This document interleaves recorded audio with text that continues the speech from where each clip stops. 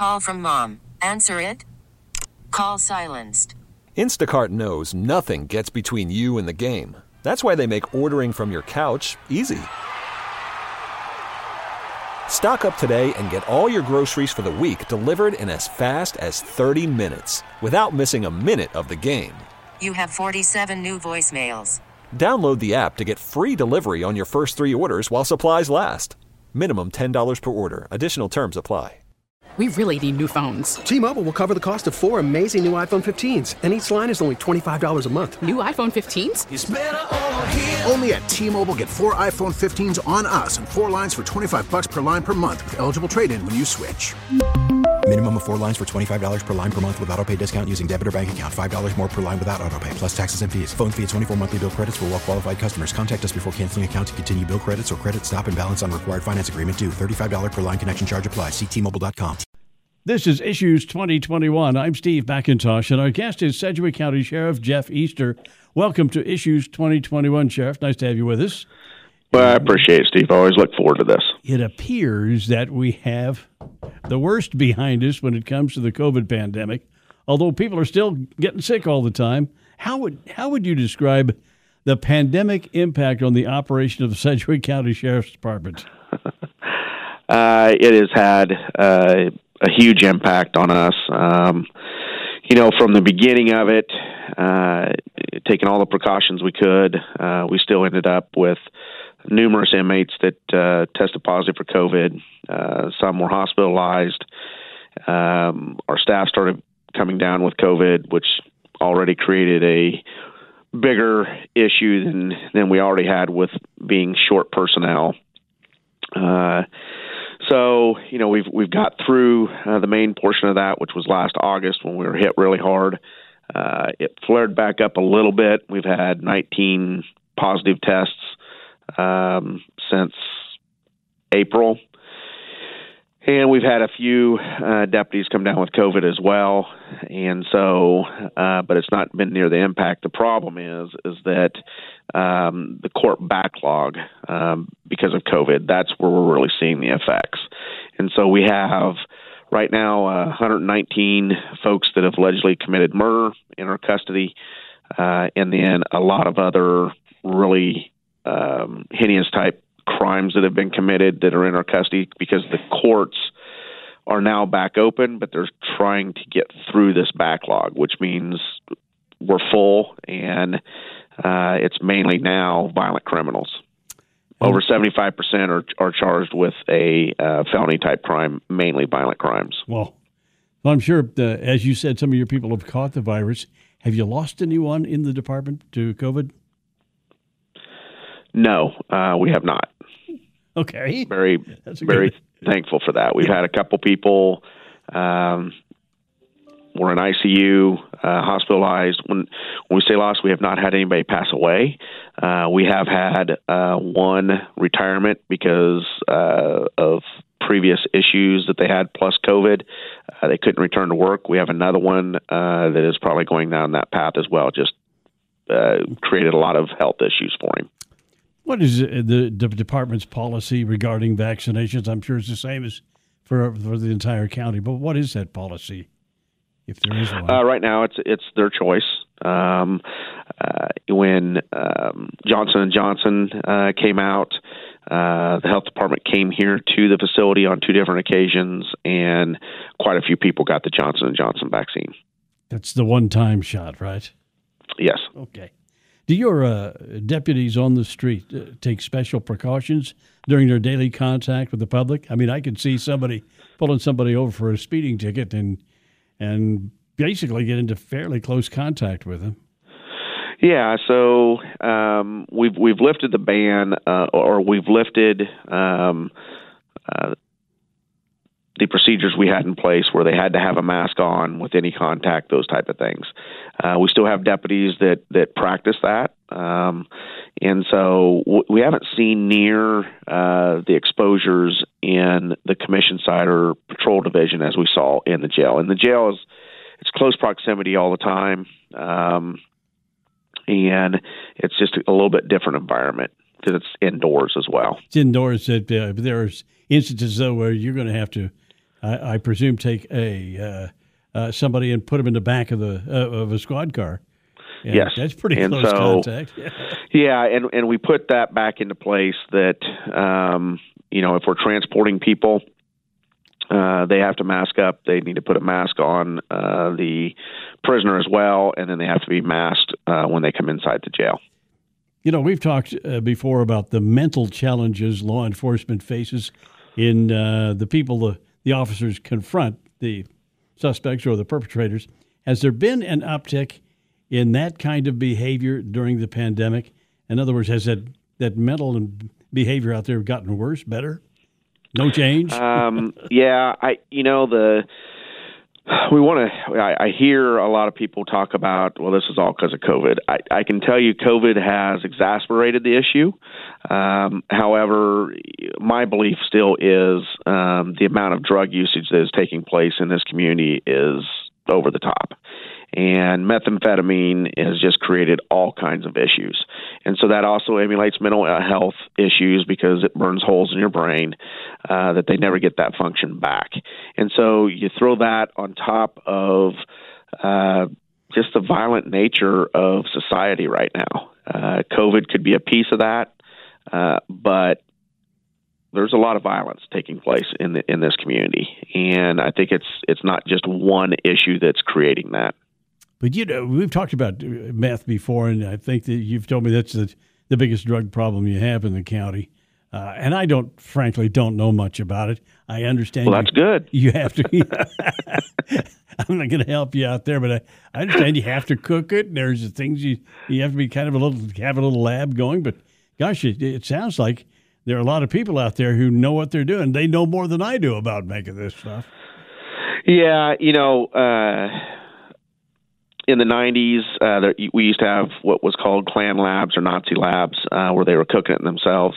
State of Kansas passed a fantastic law where they can't get access to more than 2 boxes of the main ingredient, which is pseudoephedrine. It's all coming across the border now, so it's all cartel meth. They control the market. They've made it extremely cheap right now, which that's how you get more people addicted to it. And that's what we're facing. And so meth is the cheapest drug you can buy out there right now. And that's what folks with addiction issues have turned to. The problem with meth is it's man-made. Anything that's man-made is a lot worse for you than naturally grown, like coca plants and those type of things. And so it manipulates your systems. It eats through your systems. And again, it emulates that they have mental health issues at the same time. So we have mental health crises that are taking place, plus you throw methamphetamine on top of that, and that's why we're in the dilemma we're in right now. And most of the violent crime that we work, there is a meth component to it. Either they were high on it, they were trying to get it, or they were trying to take it from somebody else for their own use. And you mentioned something there that I've noticed just in covering the news, and that is the nature of the violence that people are perpetrating on each other. I mean, they don't just shoot them; they mutilate their body, they do all kinds of things. And that meth does it just make them go crazy? Is that what it was? Yeah, you throw on top of that the fact that when they're smoking meth, they are having a lot of sleep issues, sleep deprivation, the craving to continue to smoke meth, and basically they can't sleep. And so when you throw all that in, that will cause a lot of issues within the brain that people will do things that not necessarily they would do in their right frame of mind. And that goes on quite a bit with folks that are smoking meth. So where are we in dealing with this, with the mental and drug challenges?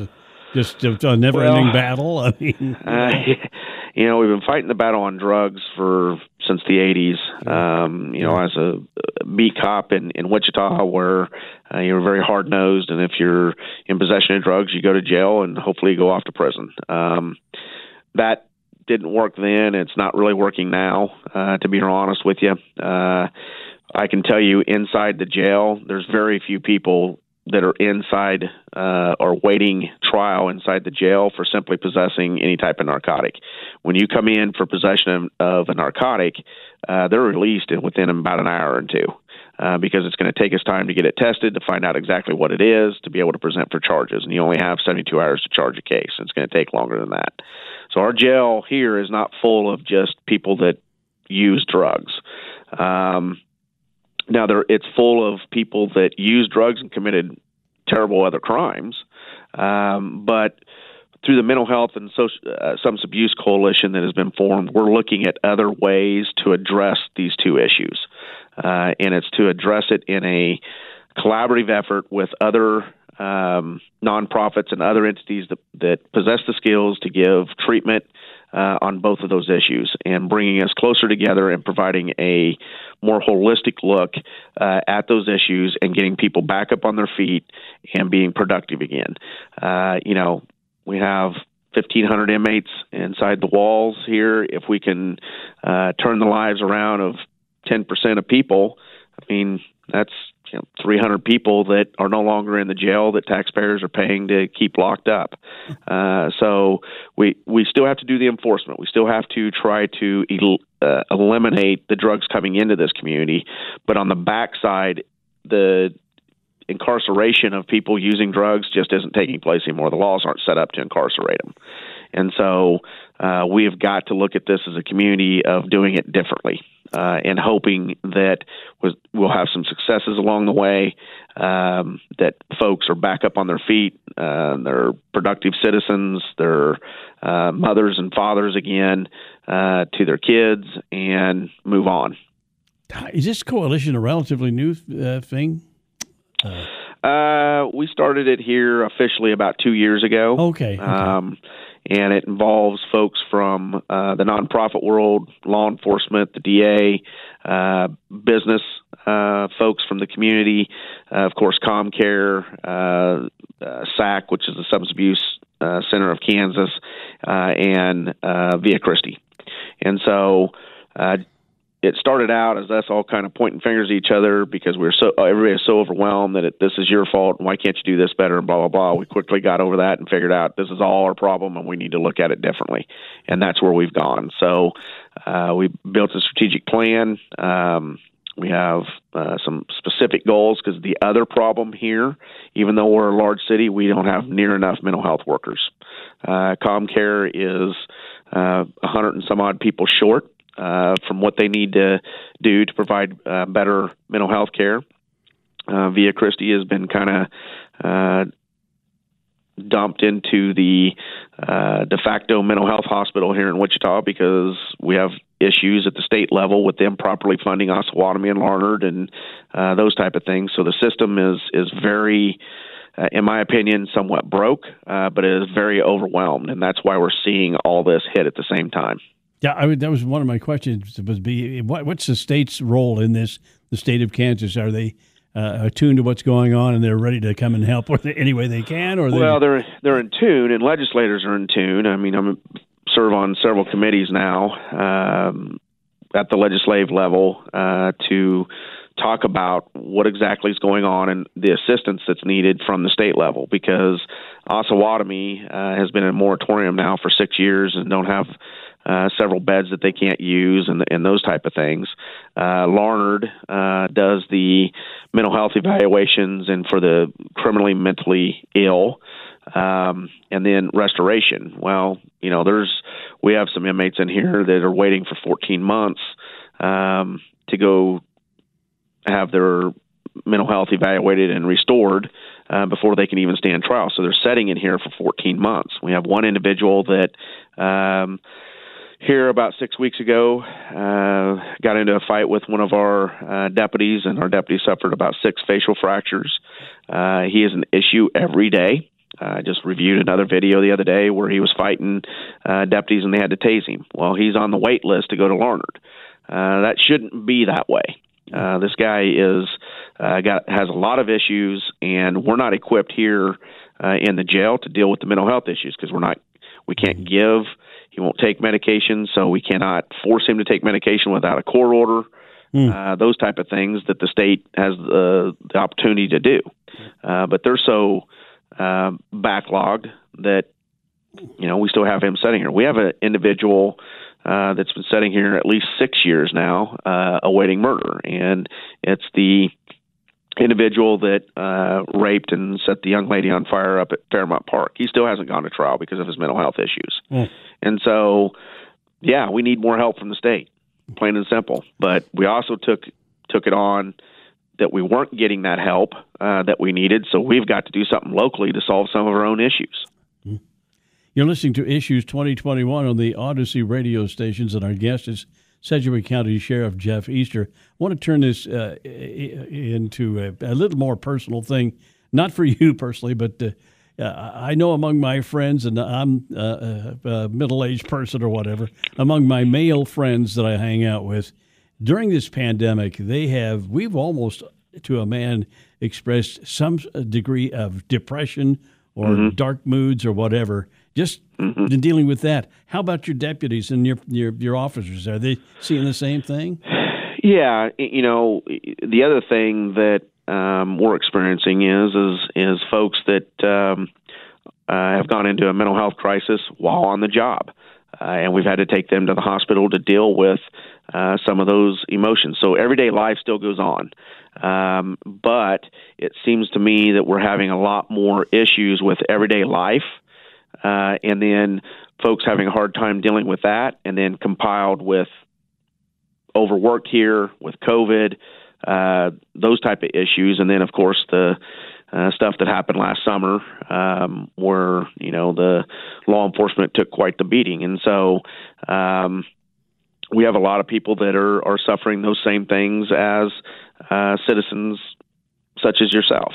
And so we have to take care of our people, because if we're not healthy in mind and in our health, our physical health, then we're not going to be able to help anybody. So we have done a lot of changes within the sheriff's office. We've started a health and wellness coordinating position, and that's doing peer support. And so we have about 35 people trained on peer support to help our folks for just things that they might be experiencing to prevent them getting into a mental health crisis. And that program is building as we speak. We're going to be adding a therapist so that we have a therapist within the sheriff's office to be able to talk to these folks, because cops are very leery about talking about their problems. And that's we got to change the culture on that, because historically, even when I came on, we were told just to kind of suck it up and go back and make the next call and not to show emotion. Well, that's led to divorce rates being high, suicide rates, and alcoholism within law enforcement is very high. And it's because we haven't handled that very well. And so we've got to make changes to allow our folks to be successful and healthy while they're doing this profession. And the other day, we've had a couple of officer-involved shootings here in the city recently. That's just one more aspect of the stress that's involved with being a law enforcement officer. You may have to face that terrible situation at any time. Well, you have to face it, and all the cops I grew up around and the cops I work with now. That's not why we joined law enforcement, was to shoot people, and if you have to, take another one's life. But you also know that these folks a lot of times put themselves in that situation. They're responsible for their actions, and we have to protect life and property. And sometimes that means we have to engage in a use of force situation that can turn deadly. Let's go back to the jail for just a second, because during the pandemic, we've talked about the fact that the jail's a little bit different from prison or something like that when it comes to a pandemic, because you got people coming in and out all the time, right? Yeah, it's very unique, and I found it somewhat, I don't know the exact word here I'm using, I guess, but that people on the outside that have no idea on jailing services, want to tell you how the jail should be run. Well, the fact of the matter is that we have people coming and going nonstop. And, we quarantine for 10 days all the new people coming in. So that takes up space.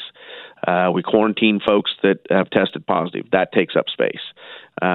We have individuals in here that are flagged against each other. so they can't be around other people. So that takes up space to keep everybody separated.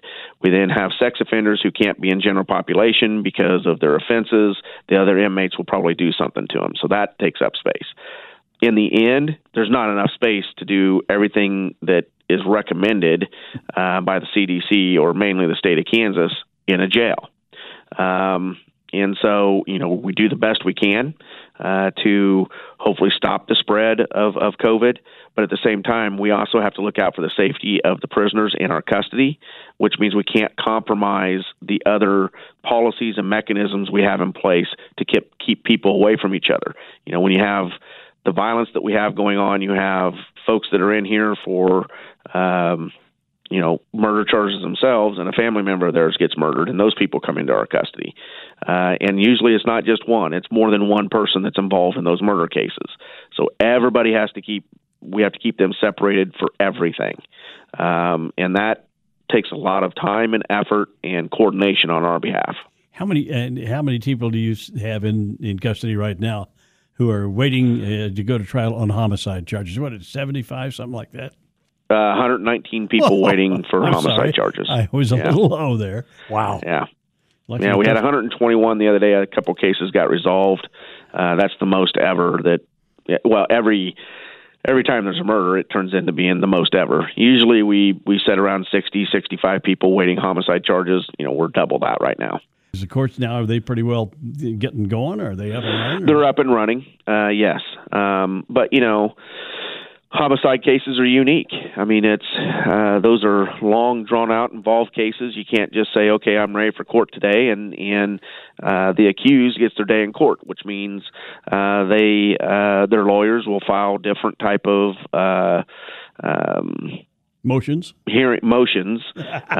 for suppression of evidence, suppression of statements, those type of things. And so they take time to work through. And, the DA's office is doing the best they can to work those cases through the system and also make sure that person that's accused of that crime is treated fairly and receives a fair trial. Here's a problem that everybody in the country has right now, and I'm sure you do too, and that is you probably got the help wanted sign out, and you're not finding enough people to fill the slots. What's your employment situation looking right now? Yeah, we have 17 people or 17 recruits in the academy right now, which is a very large academy class for us on the commission side. We are still currently 75 deputies down inside the jail, and so we contribute to some of that.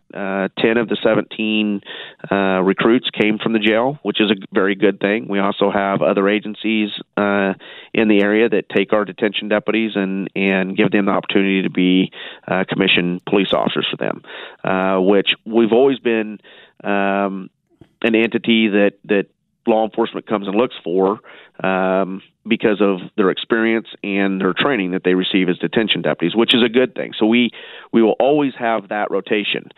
But the fact of the matter is we don't have a lot of people applying in law enforcement in general, which means they're not going to apply for the jail because most people that apply for the jail want to be cops somewhere. And so, yes, we are experiencing major issues with personnel, not staffed enough. All of us have been working inside of the jail, all commission, colonels, captains, myself have been working inside the jail to make up for the lack of staff. And so there's a level of burnout that's taking place in amongst our staff who normally doesn't work in the jail either. Plus they work on the streets. So it's a problem. We've done some things differently. We've cut down our academy class so we can infuse people in there quickly. We're looking at some additional camera systems so pods can be monitored by camera, not with the deputy inside the pod, to free up personnel to do other things. So we're looking at a whole variety of issues to help get us moving forward. I will tell you, generally, my first 6-7 years here, the amount that we were short in the jail was around 30 to 40. Right now, the last year and a half, it's been 70 to 90. Well, and so I hope that's not the new norm, but if it is, we got to figure out other ways to continue to keep our people safe and the folks that we have in our custody. All right, we're out of time. Hey, Thanks as always. I know you haven't been well, so I appreciate you being on with us this morning. I appreciate it, Steve. I always look forward to it. Okay. Thanks a lot. That's, of course, our Sedgwick County Sheriff, Jeff Easter, and that's all for this edition of Issues 2021. We'll be back next week. Thank you for listening. I'm Steve McIntosh.